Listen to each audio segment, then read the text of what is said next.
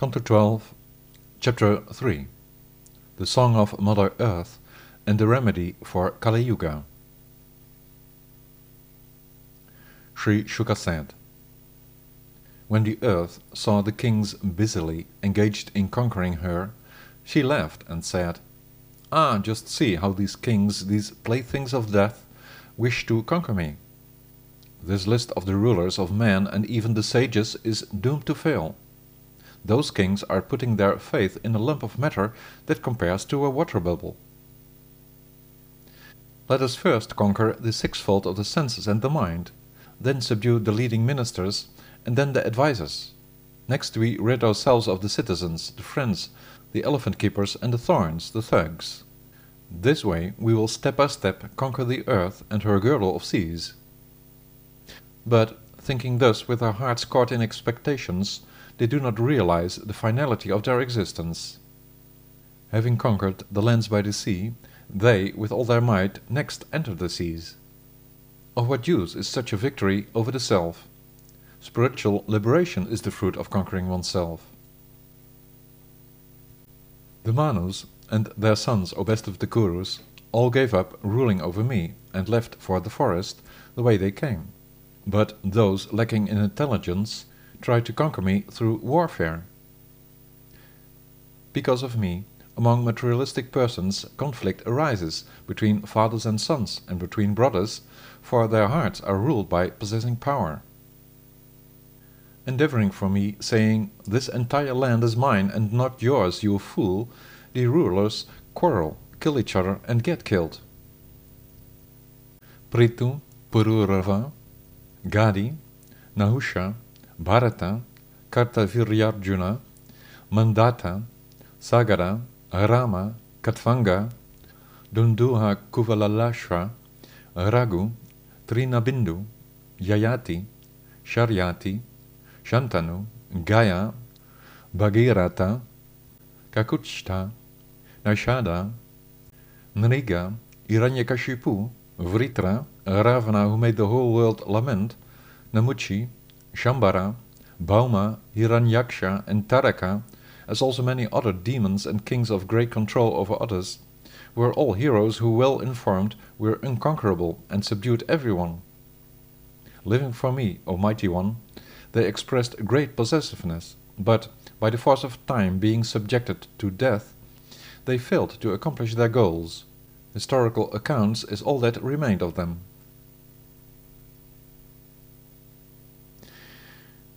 Shuka continued, "These narrations I related to you about great kings who spread their fame in all the worlds and then departed, do not express the highest purpose, O Mighty One. They are but a wealth of words, a backdrop for dilating on renunciation and wisdom. It is rather the repeated discussing and singing about the qualities of the Lord praised in the verses what destroys everything inauspicious. He who desires Lord Krishna's pure devotional service should therefore do that regularly and hear about him time and again." The Honorable King Parikshit said, "By what means, my lord, do the people living in Kali-yuga eradicate the faults accumulating because of that age? Please explain to me how it is.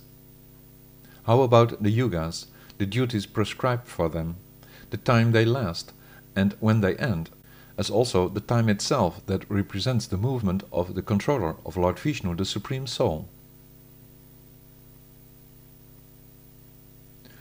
Sri Shuka said, "The religion of the people in Satya Yuga, O King, is by the people of the time maintained with all its 4 legs, the powerful legs of truth, compassion, penance and charity. The people of that age are content, merciful, friendly, peaceful, self-controlled, tolerant, satisfied within, equal-minded and mostly ascetic. In Treta Yuga, 1/4 of the strength of each of the legs of Dharma is gradually lost because of the legs of Adharma or godlessness, untruth, violence, dissatisfaction and discord. During that age, people are of devotion with rituals and penances without any excessive violence or wanton desires. prospering in their respect for the three Vedas, they follow the three paths of regulating the religion, the economy and sense gratification, while the four classes are predominantly Brahmanically oriented, O king. The dharmic qualities of austerity, compassion, truth and charity are in Dwapara Yuga reduced to one half of their strength because of the adharmic characteristics of violence, discontent, lies and hatred. One is in that age of a high moral fiber. One loves glory and is absorbed in Vedic study. One is opulent with large families and joyful, while Brahmins and nobles constitute the greatest number among the four classes. Because of the constant increase of the principles of godlessness, in Kali-yuga, the legs of religiousness further decrease to 1/4 of their strength, until they finally will be destroyed. In that age, the people will be greedy, ill-mannered, lacking in compassion, prone to useless quarrel, unfortunate and obsessed with material desires, while they will mainly consist of laborers and less civilized characters. The qualities of goodness, passion and ignorance that thus depending the age are observed in a person undergo, being impelled by the operation of time, permutations within the mind. The time when the mind, the intelligence and the senses flourish in the mode of goodness should be understood as Satya Yuga, the age of taking pleasure in knowledge and austerity. O intelligent one, when the conditioned souls devoted to their duties are of ulterior motives and strive for honor, that predominance of passion must be considered the time of Treta. When greed and dissatisfaction, false pride, envy and hypocrisy are seen everywhere, and actions are dominated by selfhood, one speaks of the time of Dwapara, the age of passion and ignorance. Kali-yuga is known as the age of ignorance, where there is deceit, false testimony, sloth and lethargy, violence, depression, lamentation, delusion, fear and poverty. As a consequence, the mortals will be short-sighted, unfortunate, eating too much, lusty and poverty-stricken, while the women will act of their own accord and be unchaste. In the populated areas, uncivilized people will take high positions and act like thieves. The Vedic scriptures will be slighted by false doctrines, heretics. The political leaders will devour the people, and the twice-born souls will be dedicated to their bellies and genitals. The youngsters, the students, will be averse to vows and impure in their engagements. The householders will be beggars with what they claim. The withdrawn souls, the middle-aged, with no nature left to retreat into, will be city dwellers, and the renounced order will greedily endeavor for wealth. Smaller in size, voracious, and having many children, the women will have lost their timidity, and constantly speak harshly, and with great audacity be as deceitful as thieves. The merchants will indulge in cheating, so that their business dealings will be wicked, while the people unnecessarily will consider any contemptible occupation a good job. Servants will abandon a master who lost his wealth, even if he is the best one around. Masters will abandon a handicapped servant, even when he belonged to the family for generations, and cows will be abandoned and killed as soon as they stopped giving milk. Under the control of women, men in Kali-yuga will be wretched and forsake their fathers, brothers, friends and relatives, while regularly associating with their brothers and sisters-in-law in a conception of friendship based upon sexual enjoyment.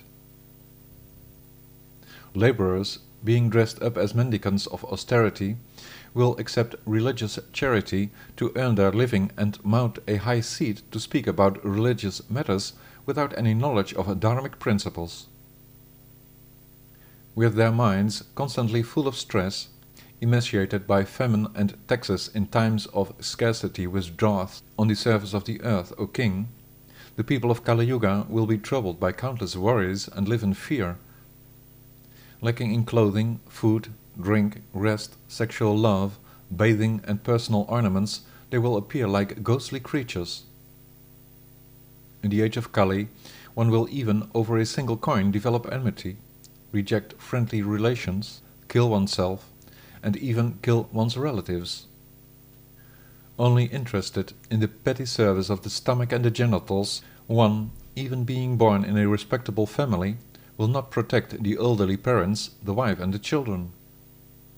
O king, with their minds diverted by atheism, the mortals in Kali-yuga in general will not worship the infallible one, the personality of Godhead, who is the supreme spiritual master of the three worlds, at whose feet the various masters bow down.